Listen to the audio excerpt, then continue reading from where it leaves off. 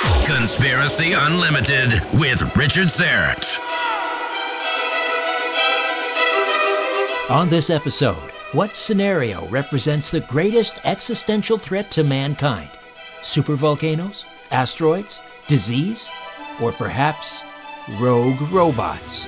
If the AI is indeed much, much smarter than us, even super intelligent, the way that some experts predict might happen, there might be not much we can do about it. To go up against a new class of organism that is smarter than us in the same way that Albert Einstein is smarter than a dog, essentially. That's the kind of intelligence gradient you're talking about. This podcast is brought to you by Reverse Speech Radio, a podcast committed to telling you the truth, the whole truth, and nothing but the truth. Using the exact same technology as the CIA. They know because they trained them. Join hosts Christian DeCadieux and David John Oates every week and hear never-before-heard reversals, revealing the hidden truth. Catch politicians lying, climb inside the head of serial killers, even hear EVPs played in reverse. Who's lying? Who's telling the truth? All will be revealed on Reverse Speech Radio. New episodes drop every Thursday. Find out more at reversespeech.ca. Listen and subscribe at reversespeechradio.libsyn.com.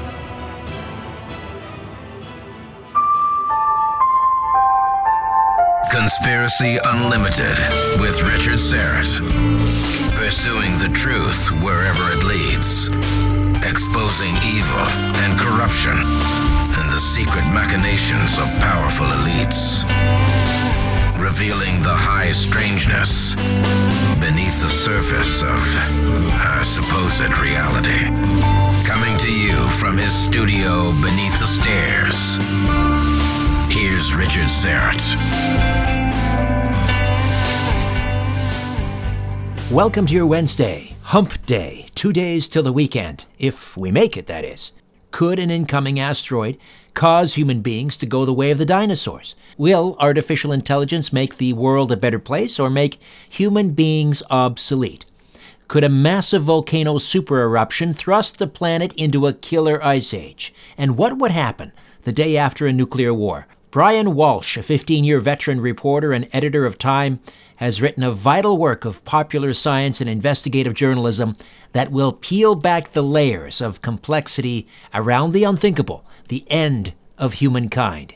He's a graduate of Princeton University and worked as a foreign correspondent, reporter, and editor for Time for over 15 years.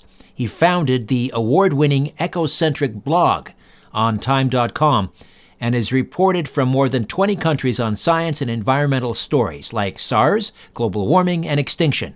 He's the author of End Times, a brief guide to the end of the world. Brian Walsh, welcome to Conspiracy Unlimited. How are you? I'm good. Thank you. It's good to be here. How far back has mankind been, I don't know if I want to use the word obsessed, but certainly how long have we contemplated the end or an apocalypse? I mean, for example, if we go back to medieval times, was there sort of the equivalent of a Y2K in the year 1000? I'm not sure if there was a Y2K in the year 1000, but certainly, you can go back eons now, and I think it's always been something that's been part of human nature. Maybe it's some of the issues we have grappling with our own mortality. Maybe it's a way of making sense of natural events that we can't otherwise explain. But I think this concern that any generation could be the last generation has always been part of humanity, and that the nature of that story has changed over time. It began, I think, perhaps religious, even tribal, then moved more recently, I think, really into the realm of the scientific. Really, since 1945 and the birth of the atomic bomb, you suddenly have the realization that human beings can bring about their own end, and increasingly via the same scientific advances that might be improving life elsewhere. So always been part of who we are as a people, as a species, I think, but it's changing in the nature of it, which sort of reflects whatever is most dominant in society at the time. It certainly seems to be ramping up now, although, as you point out in the book, we tend to lose sight of how good we have it compared to the world that our grandparents or great-grandparents lived. You look at mortality rates, really, since the 1920s have declined something like 95%. We have it pretty good. So why Why now are we so obsessed with the end? Well, I think those two things can happen simultaneously. You can both recognize, or perhaps at the same time, we can see that life on this planet is better on an aggregate than it's ever been before. And it basically continues to do that each and every year. But that can exist side by side with this increasing existential risk, because that's the result of a catastrophe, a truly great catastrophe that would happen very rarely. And so, things can be going just fine. And almost in the same way you see with perhaps financial crashes, what tends to happen right before it? Boom times, things doing well. I think that's sort of similar to what's going on here right now. So an overall improvement in the human condition can really exist side by side with aggregating existential risk. And that's what we're seeing now. It is better to be on this planet as a human being today than it's really ever been before, on average, and it will continue to get better in the future. At the same time, we're introducing these new kinds of existential risks, and we're setting up the possibility of, when things go wrong, they will go really wrong. And that's really what's unique here in some ways, because we have the power through these new technologies, whether it's something as a bit older like nuclear weapons, whether it's something newer like artificial intelligence or biotechnology. Things are going quite well, and then the catastrophe happens, and up into including the end of the world. So I think it's not surprising that people feel that way. It's also not surprising that we don't necessarily recognize that things are good. I think in some ways human beings have kind of a set level of satisfaction, no matter what external factors are. We kind of go up and down, but basically we stay the same. And so we don't really recognize that, hey, this is great. This is better than living in the 19th century, the 18th century, the 17th century, and so forth. And so we don't really recognize that we're fairly fortunate now. By the same token, we don't, I think, always recognize, even though we're afraid and we think about the end of the world, we're not very good at rationally looking at, okay, what is the nature of that risk? How do we begin to actually act to change it, which we actually can if we try hard. I was reading some of the polling data that you published in the book, End Times, A Brief Guide to the End of the World. And there was some indication that people even thought that things were much better 50 years ago. And this was during the height of the Cold War, or maybe 60 years ago. And, I've talked to people of that generation who, lived with this absolute fear, particularly during the Cuban Missile Crisis. I met a couple who actually stopped their car on Santa Monica Boulevard, and they hugged each other and were saying goodbye. That's how close we were, to World War III back in October of '62. And but yet people think we seem to be closer to midnight on the doomsday clock now than we were back then. I know, and in some ways we actually, weirdly, we actually are, at least according to the doomsday clock. In 1963, around the time of the Cuban Missile Crisis, it actually was less than it currently is. I think, in terms of why we look back and see the past is better than it was, I wonder about that. I mean, to some degree, that's sort of a kind of nostalgia that exists even for terrible times. I mean, people will be nostalgic for war times, which were not good. People were dying. They were not good by definition, but perhaps you feel nostalgic for a time in the past when you were young. That just might be the case, I think. And in terms of now, I think it's also the baseline shifts with humanity. So we get accustomed to all the amazing things that we have right now at our disposal. You and I are speaking over Skype. I mean, it's kind of amazing to think we can speak over the internet for free, essentially, when, long distance calls back in 50 years ago would have bankrupted both of us trying to do something like this. But of course, we just, we sort of a hedonistic treadmill where we get used to that, no longer feel good about it, but we still feel upset about the things that upset us, whether that's something we're fearful about, where we see the world going, or whether we sort of trump up the negative things around us. But, we seem to be lasting in a sense of dissatisfaction. That's much more persistent than contentment. We get used to contentment very fast, and then we go back to focusing on the things that annoy us or even scare us. But when we talk about, an existential threat to civilization, let's talk about, the experts that assemble, whether it's the Center for the Study of Existential Risk or the Oxford University's Future of Humanity Institute. What do they say are our chances of surviving, let's say, for the next 100 years? Mm-hmm. They look at it in different kinds of ways. I think, they've begun to shy away a little bit from putting actual odds on that. If you go back to, I think, a symposium back in 2008 with the Future of Humanity Institute, they were looking at a several % chance in their minds that we wouldn't make it through that century. Now I think they would definitely judge that that risk has increased because nothing's really happened to decrease it. Nothing has happened over the last 20 years to make existential risk less dangerous. The only thing that's really been improved is the fact that we've gotten better at tracking asteroids, better at potentially deflecting them. But that's a very small risk. The things they're really worried about, the experts are really worried about, are the man-made ones. And that's something like nuclear war, which is at most certainly at a higher risk now than it was, say, in 2000. Or, of course, even more so, these new emerging technologies like biotechnology, gene editing, which didn't even exist really 20 years ago, or artificial intelligence, which has grown in leaps and bounds since then. And those are getting more dangerous. Now, what's interesting about them, of course, is that they also create great benefits, which is one of the reasons it's hard to adjust to them. But like that will continue to get worse. So that worries them quite a lot. And then, of course, you have climate change out there, which is the ultimate sort of metastasizing risk. That literally does get worse year by year by year. It grows in a cumulative kind of way. And so when you look at that, you can definitely imagine, okay, 5 years from now, will the risk be greater? Almost certainly, because we will not have solved any of these problems.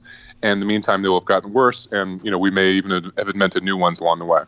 You mentioned asteroids, and I want to jump to that immediately because, of course, it's in the news right now. We just had a couple of so-called near misses, and it's all relative. Right. But this summer we had, I think it was last July, we had an asteroid. It passed within about 77,000 kilometers, 48,000 miles of Earth, which is 0.19 lunar distances. Now, apparently, in astronomical terms, that's very close. But some of these, something the size of a bus, which, could do, or a football field in this case, which could do some damage, these slip past, detection.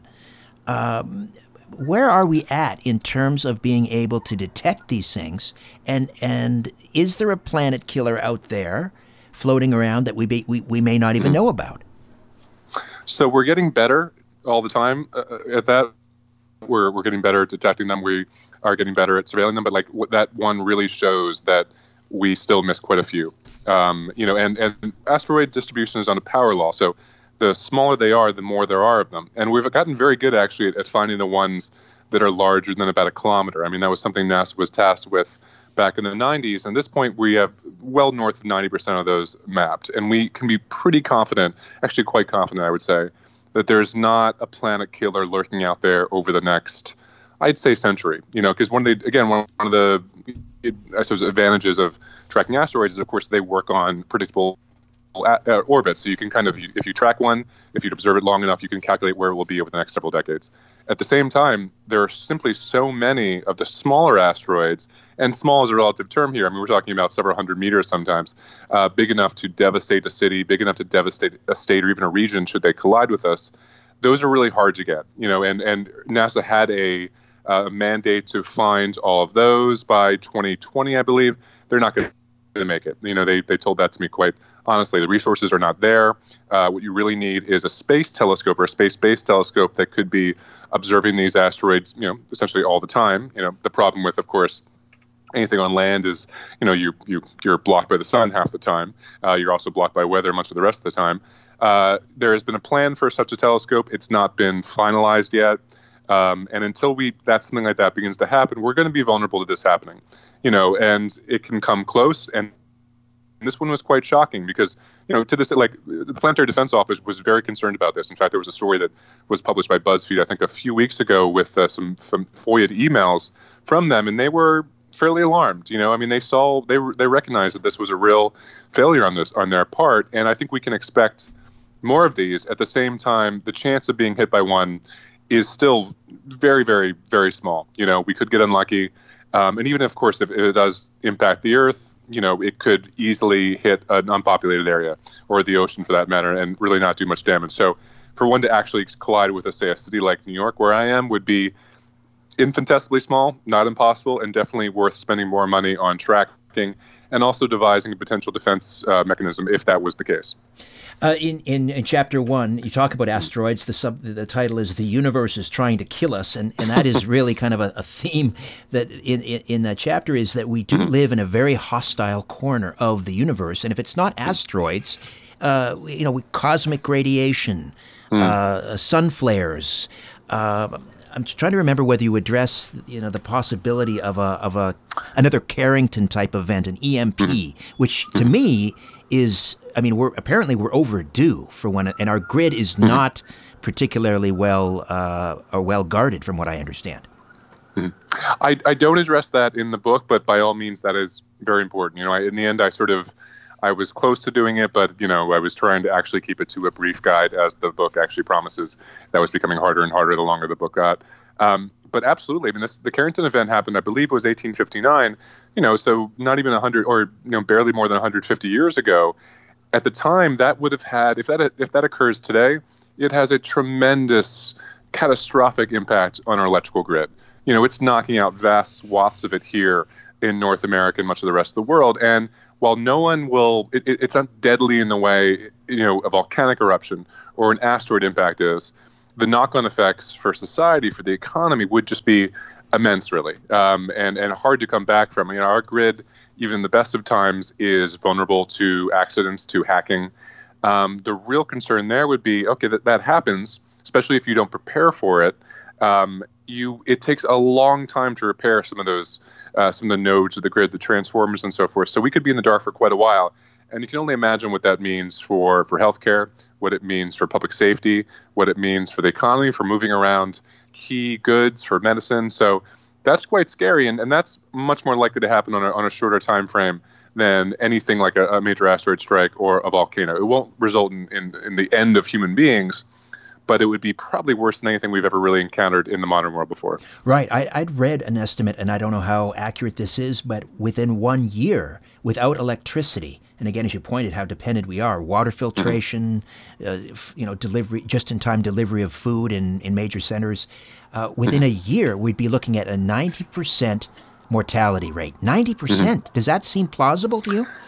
That seems somewhat high to me. 90% is a lot of people, but at the same time, we've never encountered anything like this, and we are so dependent on these machines. We're so dependent on the ability to move easily from place to place. All that, it's even though our cars might run on, petrol, and obviously it wouldn't be impacted by a solar storm, so many things would be impacted by that. So much of our economy is a just-in-time economy. There's so little inventories out there such that if it gets interrupted in any kind of way, we wouldn't be able to respond to it. And one of the things about a solar storm which makes it similar to some of the other really big catastrophes I talk about, like a supervolcano, for instance, is the global nature of it. And that's really unprecedented. Like, you can imagine the worst disasters that we experienced, like, say, the tsunami in 2004, or, major earthquakes that have killed even hundreds of thousands of people. Those are beyond terrible, but they influence and they affect a sort of circumscribed geographic area. And what that means is that people outside that area can help. We can send aid, we can send assistance. People in the affected areas can flee to areas that are safe. A global catastrophe means there may not be a safe place. And that's not something we've ever experienced before. The closest that you can really get to that is a major plague or epidemic where, you literally become afraid of your neighbor. And what I'd be really worried about that is that, there's no backing for that. The United States is a very geographically distributed country. So, you can have a hurricane in New Orleans, or the rest of the country can pitch in. That wouldn't be possible here. And I don't know how we'd really respond to that. I'd really worry about our civic fabric, really. And that's where you wonder about, this government or any government really having the ability to respond to that, having the ability to actually marshal public safety through something that would last for quite a while. That's another difference here, that this is not something that will be over in a few days, like a hurricane, or even like a few seconds, like an earthquake. This would last for months and months, if not longer. Right. You mentioned volcanoes and the supervolcano eruptions, and I was reading recently about the Toba eruption, 75,000 years ago, where by some estimates, the human breeding population was down to somewhere between 1,000 and 10,000 pairs. This came close to just wiping humans off the face of the earth.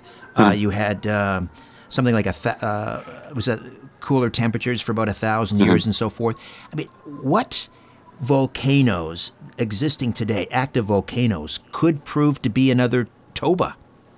Well, certainly the one I focus on the most in my book is Yellowstone, which I think a lot of people don't imagine as an active volcano, but it is a volcanic system. It has erupted 3 times over the last, I believe, about 2.1 million years. Last time about 640,000 years ago. And of course, if you go to Yellowstone, you see all the geysers. Well, that's the effect of that volcanic system. If that were to erupt, I think you would see continental scale effects. I mean, devastation obviously locally, but you would see volcanic ash, volcanic cloud that would spread from one end of the coast to the other. That would have a devastating impact on human health, on animal health, on our grid for that matter. It could actually knock out our grid as well. But then even more so, it would have a global climatic effect, which we've seen before. We've seen what happens after big volcanoes explode. Mount Pinatubo in the Philippines erupted in 1991. It led to a 0.5 Celsius drop in average global temperatures for a few years. And you can only imagine a supervolcano, which is, several orders of magnitude larger than that, the impact that would have. We saw with Tambora, another volcano in Indonesia back in 1815, created what was known as the year without a summer. All throughout much of Europe and North America, cooling that was so major that people, that's literally what they saw. There was no summer. People had to flee, certain areas that were essentially struck by famine. So, we have to worry about Yellowstone. There's actually another one in California called Long Valley, which is a dormant one but could explode again. New Zealand has one. Actually, the most recent supervolcanic eruption was in New Zealand 26,000 years ago, which is sort of amusing when you think about it, because New Zealand sort of become like a place to hide from the apocalypse, and yet it might be the worst place to go in the event of a volcano. But there's about 20 or so out there around the world, and what's concerning is that while we've done pretty good at keeping tabs and monitoring the volcanoes here in the U.S. and some other places like Japan, that's not the case around the world, and there's huge gaps in that monitoring system, which is important because if you can get some warning, that'll make a huge difference in our ability to endure an event like that. If we're caught off guard, then we're in real trouble. You mentioned Yellowstone. Is that inevitability? Mm-hmm. Is it a question of when and not if? Mm-hmm. It's mostly a question of when and not if. There is a chance that the movement of the continental plates will actually end up putting thicker and thicker rock over the Yellowstone magma plume, such that it might actually cap off and prevent an eruption from ever happening. But scientists do expect that eventually, just as it has in the past, it will erupt again. Now, again, we're looking at most likely something on the lines of 100,000 years, if not longer. We would also probably have significant warning before that were to happen. But, no guarantee here. I mean, this is the nature of these kind of events. Because they've really never happened in human experience, it's difficult for us to put a probability on it in a way that's meaningful. I mean, I certainly wouldn't, I don't know. Yeah, also, of course, there's a limited amount of things we can do about supervolcanoes. It's not like asteroids where we can create a tracking program. We can actually work on how we would deflect an incoming asteroid. In the case of volcanoes, we don't have a means to stop them yet. So the best we can do is monitor them and prepare should that day happen. And certainly Yellowstone, yes, it's most likely a question of when. Chances are something else will get us first, but that doesn't mean we shouldn't be spending, as I argue in the book, a lot more money on that monitoring, both there in the United States but elsewhere around the world, to ensure that even with that small chance that something happens, at least we're ready, at least we're prepared, at least we're warned. More of my conversation with Brian Walsh when Conspiracy Unlimited returns. Colleen Forgas is back with us, our certified nutritional therapy consultant, and she manages the Full Script Dispensary at strangeplanet.ca. Colleen, welcome back. Hi, Richard. As a kid, I remember receiving a spoonful of castor oil.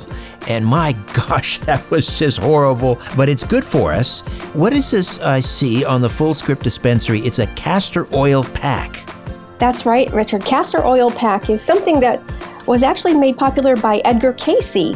He spoke about castor oil packs a lot in his readings, but it's excellent for lymph flow, blood flow, so improving circulation throughout the body, and it's a great liver support and detox, helps to relieve constipation. A little castor oil rubbed on the scalp can even help with hair regrowth. So you don't have to take it orally. That's right. What I'm talking about today is actually a pack that's made with flannel. You lay it perhaps on the liver if you want to help the liver. So there's a process, and on the Fullscript website, there are complete directions on how to actually create the pack, and we also have a listing of all of the items necessary to create a pack. So people, when they go to Fullscript, can go right to the button I created for castor oil packs. It's got directions and all of the materials necessary to do a castor oil pack. To register for the Fullscript dispensary, just go to strangeplanet.ca, click on the button, and type in your email. And don't forget, 10% off on all orders. Talk again next week, Colleen. Take care, Richard. Fullscript, nature grade, science made. These products have not been assessed by the FDA and are not intended to treat, cure, or diagnose. If you have a medical concern, please consult your healthcare provider. Richard has tiny talking insects living in his sock drawer. We are bugs, and we are living in Richard's sock drawer. Conspiracy Unlimited. With Richard Syrett. Science writer Brian Walsh is here. Let's talk about disease and pandemics. Just seasonal flu kills, I think, somewhere between 300 and 650,000 people globally every year. And yet we're focusing on, we're worried about avian flu and things like SARS. Do you think that we're blowing some of these threats out of proportion, or is there another, a Spanish flu out there that's again going to wash ashore and it's inevitable? I think that's a really good way to look at the difference between a catastrophic or existential threat and what I would argue is like an ordinary threat. And the fact that hundreds of thousands of people die from influenza every year is a tragedy, and it's one result of the fact that we've not invested enough in better vaccine production system and vaccine design systems that will create a vaccine that's actually 100% effective, which the seasonal flu vaccine most certainly is not. At the same time, the reason why that doesn't get the attention it might otherwise get is because it's kind of baked in to literally the year-by-year risk of the world. In the same way we know, a certain number of people will die in plane crashes, a certain number of people will die from flu, it doesn't rock society in the way that an unexpected and catastrophic threat being realized does. So that's what's so scary about something new and dangerous like an entirely unprecedented disease where we don't know how it will react, we don't know how bad it will get, or the idea of something like a new flu pandemic, a new flu strain emerging, where again, we don't know how it will react. It might be something like 2009, the last flu pandemic, where, as it turned out, it's a very weak strain of the flu. In fact, it really didn't kill more people than the flu does in a normal year. But there was no way of knowing that when that pandemic happened. And I remember covering it, and there was a lot of fear and uncertainty around that because you don't know, is this going to be the one that's like 1918? A pandemic that on the high end of estimates may have killed as many as 100 million people around the world. And so that's why these risks are difficult to really get your head around in some ways because by definition, they are unprecedented. By definition, we have not encountered them before,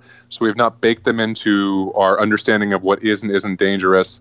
And we also don't really know how to respond to them or how to price them in the right kind of way. But my argument is because they can be so devastating and because the effects can be so great, even though they're unlikely, even though they are almost certainly not going to happen, that doesn't excuse us from trying to take the steps we need to prevent that from being the case. Because if they do happen, they will be so terrible as to really create havoc on a scale we haven't experienced before.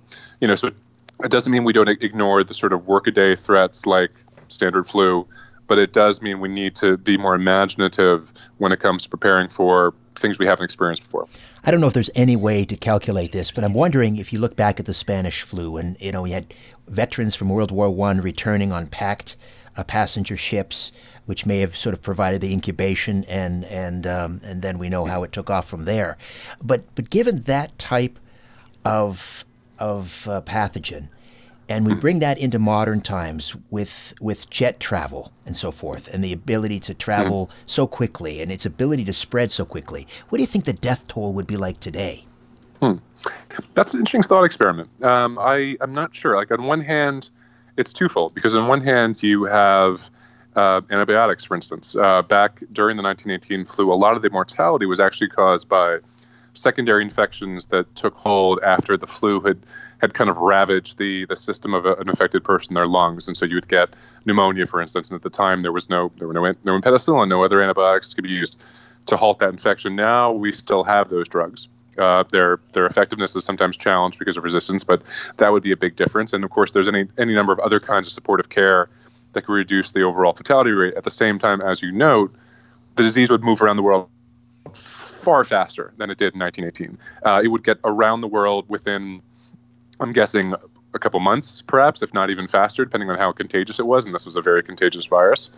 And that would mean it would spread far too quickly for any kind of vaccine to come into play. It as we saw in 2009, it took months before a vaccine was ready to be delivered.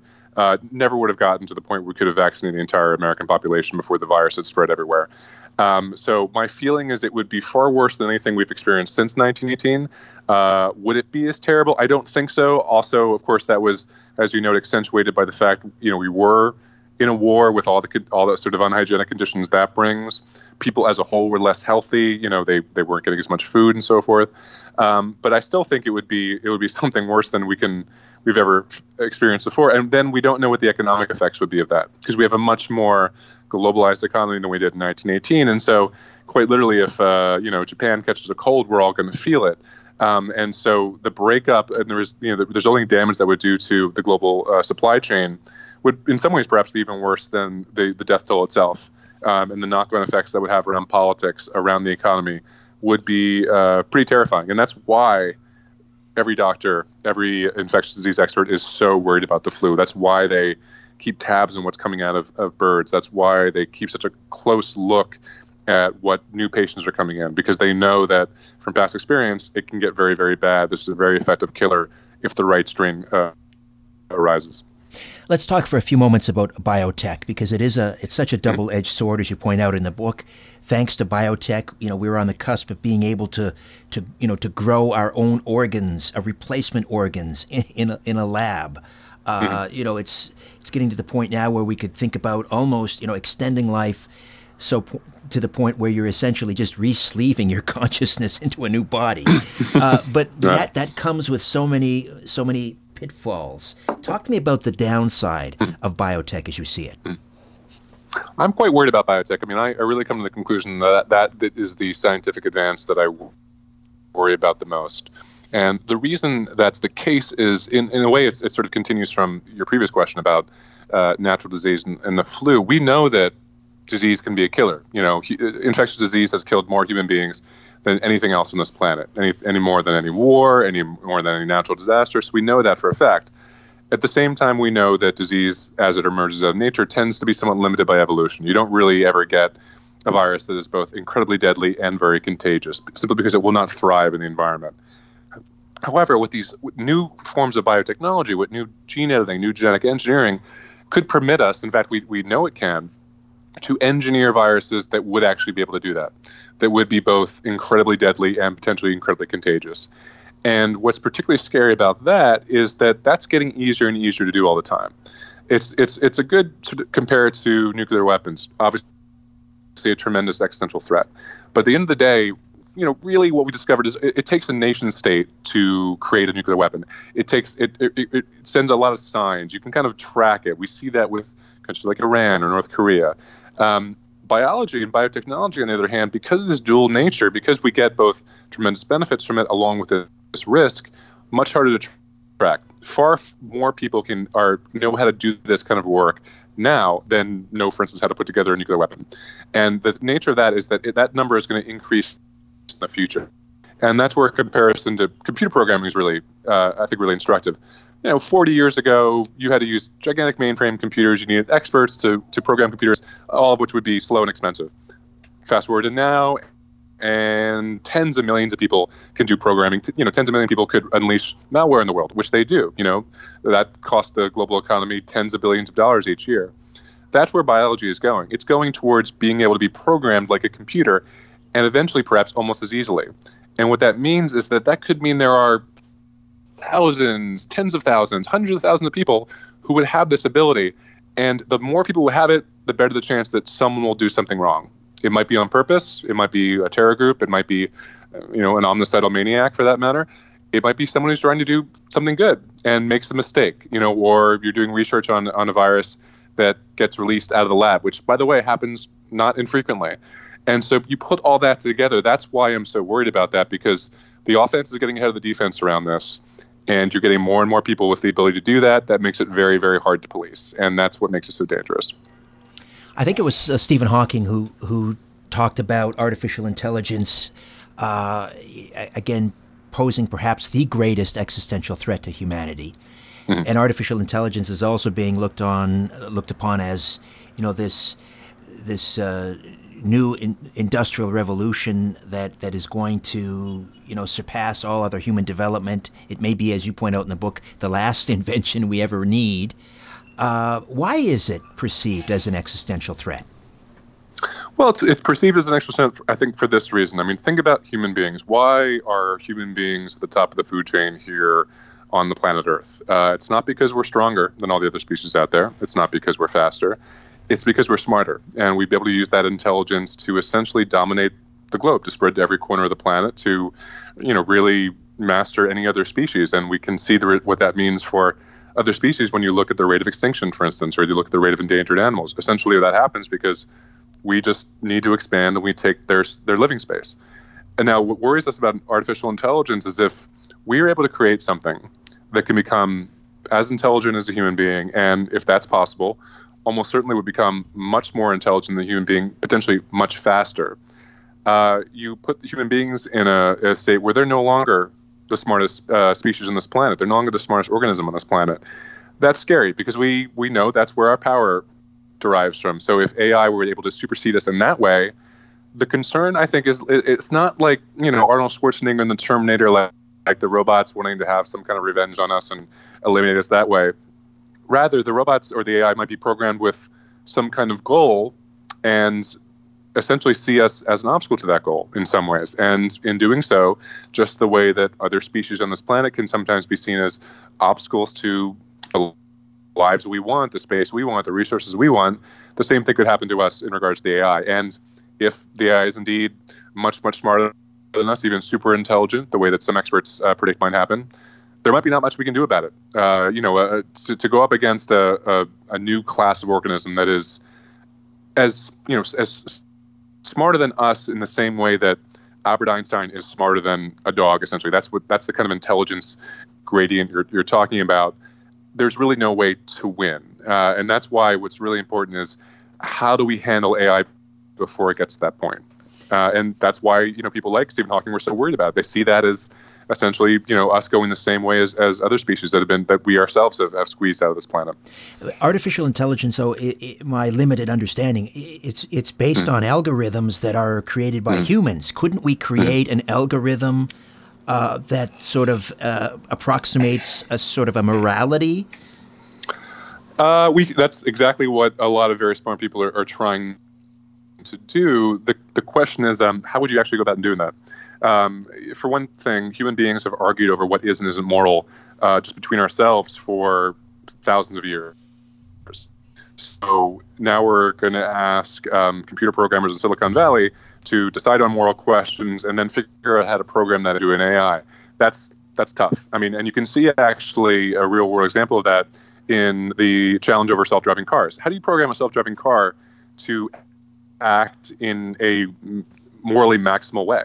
How do you choose it? How does it drive? Who does it, if it's in a situation where, there's, a child on one side or, you might risk the life of the driver, what does it do? And so you can see those moral problems are hard enough for us to grapple with. To figure out how to program them to a machine is incredibly difficult. And I think what we really worry about is not, again, that, you're programming machines to be evil in some way or malevolent. Rather, they're programmed with a certain kind of goal. A really canonical example here is the idea, imagine you create a super intelligent AI and it's programmed with a goal to make paper clips. And this is something Nick Bostrom at the Future of Humanity Institute has sort of postulated as a joke, but an instructed one. And okay, this super intelligent AI is going to make paper clips, and that's its only instruction. Nothing will get in the way of it making paper clips, including us. It will say the atoms in your body would be better used to make paper clips. And that sounds crazy, but it gets to the point of where when we think about AI, we can't think of it the way we can with human beings. It will not be reasonable in the way a human being will do. It will not make the mistakes a human being will do. And that's what makes it so dangerous, if that's possible, of course. And that's what makes that effort as you actually program it so important, and why, it's almost like the creation of an atomic bomb. Be very careful before you get to that moment, because when that moment of a nuclear chain reaction breaks out, in the case of an AI, there might not be any going back. Now, the one other side here is that it may not be possible. And there's a lot of scientists who will tell you that we'll never get to human level AI. We'll never certainly get to super intelligent AI, in which case we don't have that much to be worried about. But, if we can, that's potentially incredibly dangerous. I think Stephen Hawking's right about that. It doesn't seem to be discussed. It's not being discussed by politicians. We have, we're in endless campaign cycles, but we have an election coming up here as well. Nobody's talking about this, and I doubt they're probably even equipped to talk about it. But, I mean, shouldn't we be having this conversation? Shouldn't this be dominating public discourse? Do you mean AI specifically, or existential risk more broadly? No, AI. I mean, it is actually beginning to leak into. I mean, here in the United States, we have Andrew Yang, a Democratic presidential candidate and outsider, but someone who has talked a lot about, how the world is going to change in the future under the forces of AI, of automation. He tends to focus more on the risks from job loss, of course, as we see more jobs be automated, than he does necessarily on the concern around the existential threat of AI. But at least that's beginning to talk about it. But you're right. I think people are afraid to talk about it, politicians certainly, because they don't want to look silly, perhaps. Like, it sounds like they're worried about something that will never happen. I think you have a strong, although it's less strong than it used to be, force in the community itself, the AI community, not to talk about this, because who wants to talk about the downside of their work? Like, you want to focus on all the amazing things your AI can do, all the ways it can help human beings, which are real. But no one really wants to think about that extreme downside risk that it could go very wrong, so much so that you lead to the end of the world. And I think at the end of the day, also, this is something that always seems out in the future. This is something it shares with other existential threats. Politicians rarely focus on them because they can sort of bet, most likely, accurately, it's not going to happen on their watch. They're not going to be judged by this from voters. So let's not worry about it too much.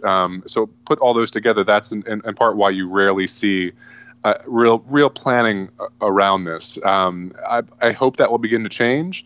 What worries me is that this science and this field can move so quickly, much more quickly than politicians possibly can. The chance of being caught off guard is just really great. We are truly living in an age of anxiety, and we see this now with young children who are not only anxious about the future, depressed, despondent in some cases, even hurting themselves, which is just horrible. We have younger people now saying they're not going to have children. How do we temper this doom and gloom and still survive as a species? I think a big part of that is a better historical understanding would be really helpful. I mean, we started this conversation talking about this paradox we live in, where on one hand, life on this planet on aggregate has gotten better and better and better than it's ever been before, but we also live with these very real existential threats. I think people forget about the first part of that. They don't realize that, for one thing, human beings have, through most of our existence, lived under tremendous threat and risk and danger. That, in fact, the state of uncertainty, the state of fear, perhaps, has been the human condition for much longer than the relatively nice modern world that we have here. And so when they say, like, how can you possibly have children because you don't know what's going to happen to the world, or you're worried it's going to end, or catastrophe is going to happen? I mean, that's been the lot that human beings have always had. We've never had a guarantee of the future. We've often lived under tremendous strain and threat and fear, and yet we pushed forward. And so that's what I would say. Like, if you don't want to have children, by all means, of course. I happen to have a 2-year-old, and he was really an inspirational force in writing this book. But at the same time, of course, people should make their own decisions around that. But I do, I see that, and I wish I could do something to alleviate that anxiety. I want to tell you, yes, of course, these are real fears, but that's not a reason to give up. And part of that is because human beings have endured worse. and will probably endure worse in the future. And I wish it were otherwise, but that is the way it is. And yet we continue to grow, and yet we continue to live and survive. And I think that's the message I would try to get. I'm not sure that would work. And I'm sure if you go back during the Cold War, you had people making the same argument around the fear of nuclear war. So this is not new is something I would say. And if you understand it's not new, then maybe you can take some solace in the fact that, ancestors, people who were on this planet before you were able to grapple with these issues and yet continue. We're not paralyzed by that fear. End Times, a brief guide to the end of the world, asteroids, supervolcanoes, rogue robots, and more. Brian, thanks so much. I enjoyed this conversation. I really enjoyed it as well. Thank you so much. Okay, before I dim the lights in my little studio beneath the stairs, I'll be back with a few words about an upcoming episode. If you haven't visited my Strange Planet shop, what's the holdup?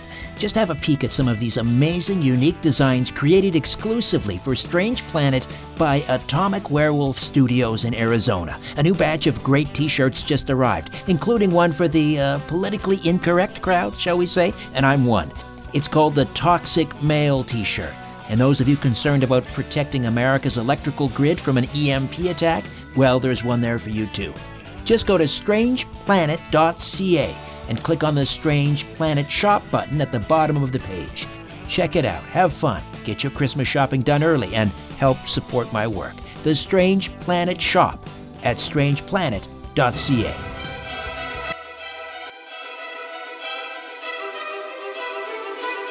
Next time on Conspiracy Unlimited, the possible impeachment of President Trump.